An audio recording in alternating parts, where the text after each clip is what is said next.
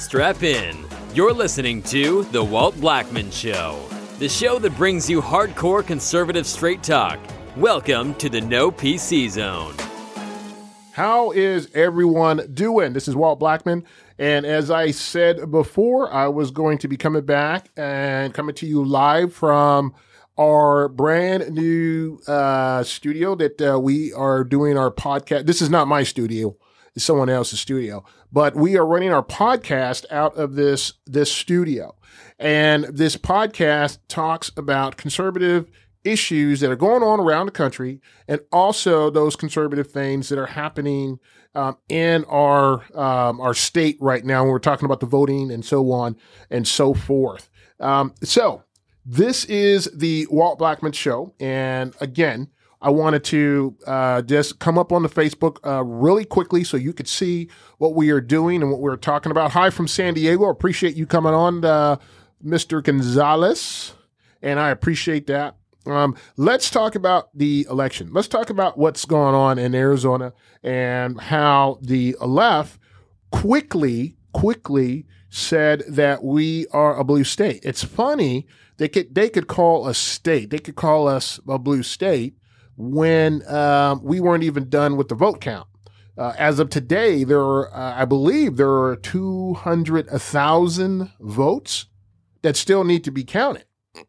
And before it dwindled down, there were a number of votes that were still outstanding. But Arizona and the Fox News and the CNN went ahead and called Arizona a blue state. What do you feel about Arizona being a blue state? That is something that I never thought that I would hear, particularly in Arizona. I didn't know that we don't like our Second Amendment. I didn't know that we didn't like school choice. I didn't know that we like comprehensive sex education, so on and so forth.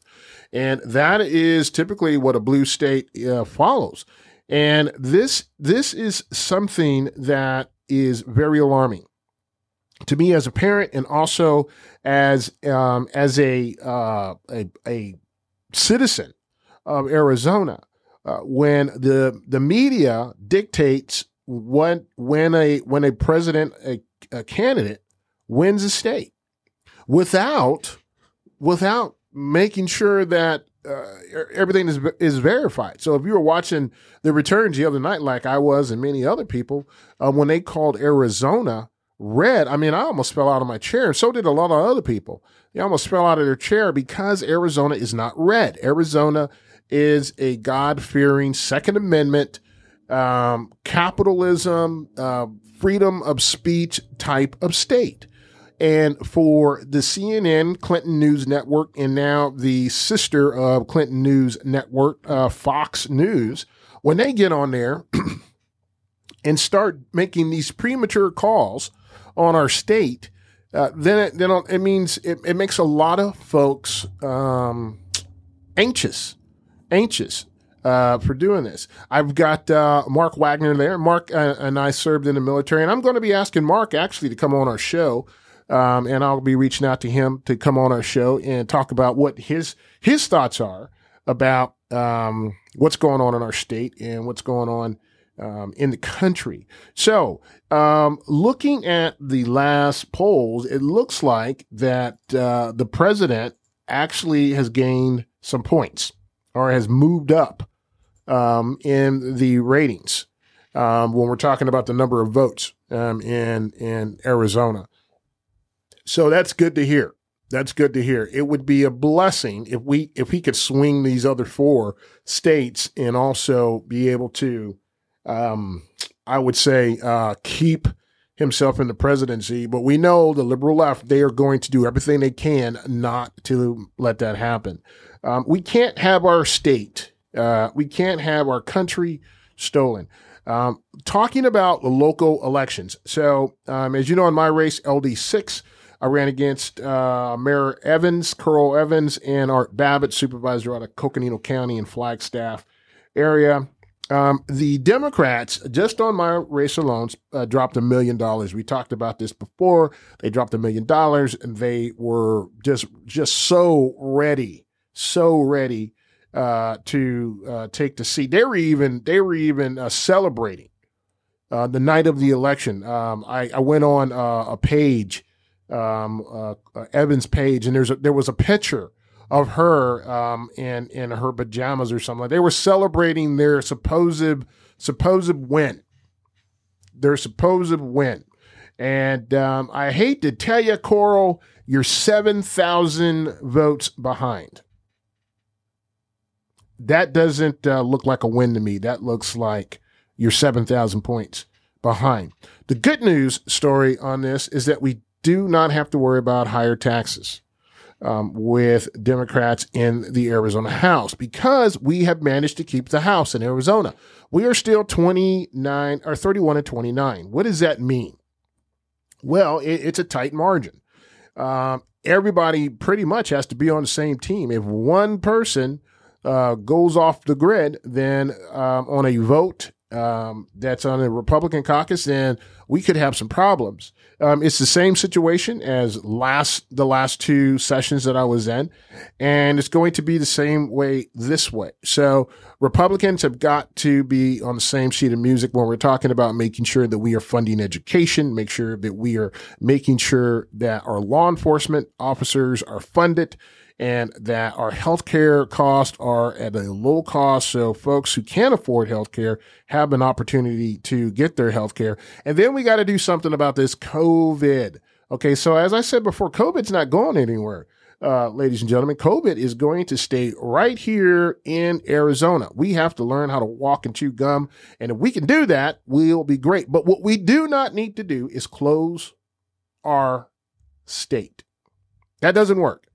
Okay, it does not work to close a state, because as a result of that, many businesses have gone out of business, and many businesses have had to close their doors for temporary, and then they're trying to work their way back financially, and they're trying to bring more revenue in, and that is difficult when businesses in the state have been closed for so many months. The state is open. Governor Ducey did open the state. However, it is not fully open, and I would like to see the state fully open, but I am not the governor, and he does his own thing.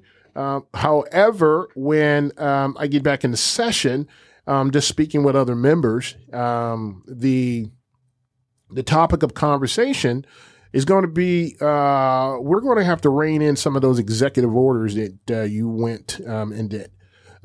We cannot run a state on executive orders, ladies and gentlemen. Nowhere in the Constitution does it say that as an executive of a state or a country can take away your constitutional right based on a pandemic.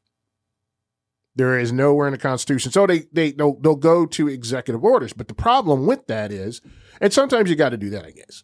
But the problem with that is that when you go to executive orders and you are running your state off executive orders, we are picking winners and losers in that capacity. For example, some of the restaurants that had to close their businesses because they were a Class 6 restaurant or they sold wine and beer, some of them closed and some didn't. Casinos didn't close, but I know, folks say, well, casinos are owned by the federal government. I got that. But its perception is reality. So we cannot run our state, our country on executive orders. Obama tried to do that. That happened for a while here in Arizona, and we are hoping that it does not happen again. I'm going to make sure that I do everything that I can to make sure that doesn't happen. Now, excuse me, the propositions that we saw, those two propositions that were voted on, 207 and 208. One is a marijuana and one is an increase of tax to Arizonans. So what the left wants to do, or what folks really want to do, is they want to tax the heck out of people. We can't be a tax and spend society. We can't be a tax and spend party. Okay. Now, What I have been understanding in the research that I've been seeing about the marijuana initiative is that they plan to take X amount of dollars or percentage from the marijuana sales and apply that to education. That is a failed system. I'll tell you why. Because after the marijuana growers and the distributors and everybody else gets their take, and then we look at TPT tax for the state, that's 3%. So 3% of the total marijuana growth or marijuana sellage or production that we will probably start seeing here in Arizona because of that terrible law, terrible proposition. And we're only going to get 3% tax on that. Okay, that's something the left will not tell you. They will say, we need to do this so we can start to fund education and so on and so forth. The same with the tax increase. Okay, I will tell you, and I have told you this before, Arizona teachers received $413 million increase in pay last session. But now we are running another tax to the same teachers for more money. Now, already the budget is $7.2 billion for education and some change. Okay? We're still number 49th on the ladder. I think we're 48. They say we're 48 and 49. Okay? So we're putting in all that money. Why would you think taxing Arizonans more would improve what's going on in the education classrooms now? The first thing we need to look at, as I've been saying, is we need to look at where that money is going. When it goes to the school board, who's getting what dollar amount, so on and so forth. The state can't do that. Because if we do that, that's big government and it's overreach and people don't like that. So in order for us, I think until we can figure out where all that money is going, we need to do an assessment of the monies that we are already giving education and find out where it's going. Because if we don't do that, what's going to happen is that we're going to have those pundits on the left that say we don't fund education. And then we're going to have folks on the right like myself that says, no, we are funding education.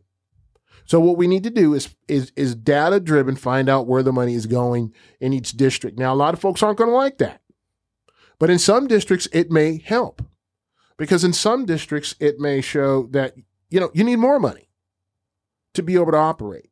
We have some districts that have less than 500 kids in their school district, but they are rated as a middle school or an elementary now. And just by that category, they get less money. So you have a high school with high school students that have less than 100 kids in it. They get rated as a elementary school, and they are getting those types of dollars. That doesn't make any sense to me. A high school is a high school. So in Young, for example, their high school there, I believe it's Young.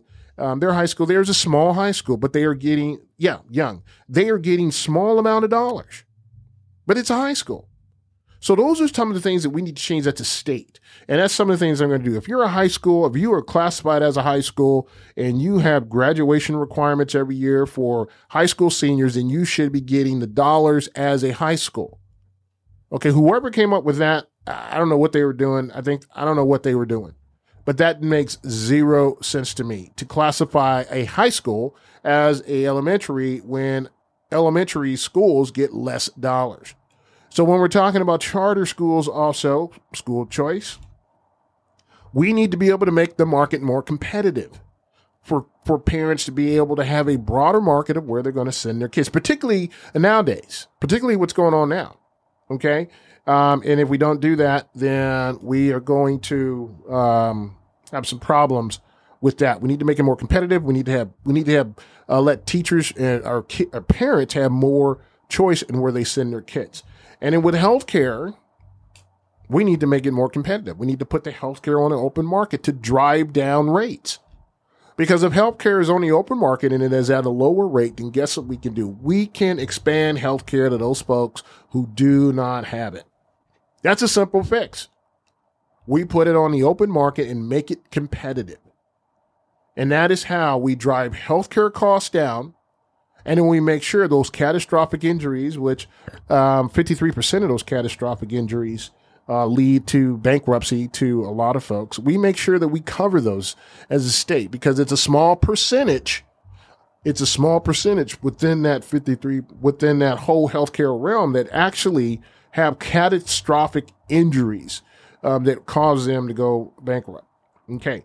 And then finally, campaign dollars. Now in Arizona, I couldn't even begin to tell you how much money was spent in Arizona in the last election. I know in my race, I'm over $1 million. Okay. We're talking ads. We're talking money that was raised on the other side, so on and so forth. Excuse me.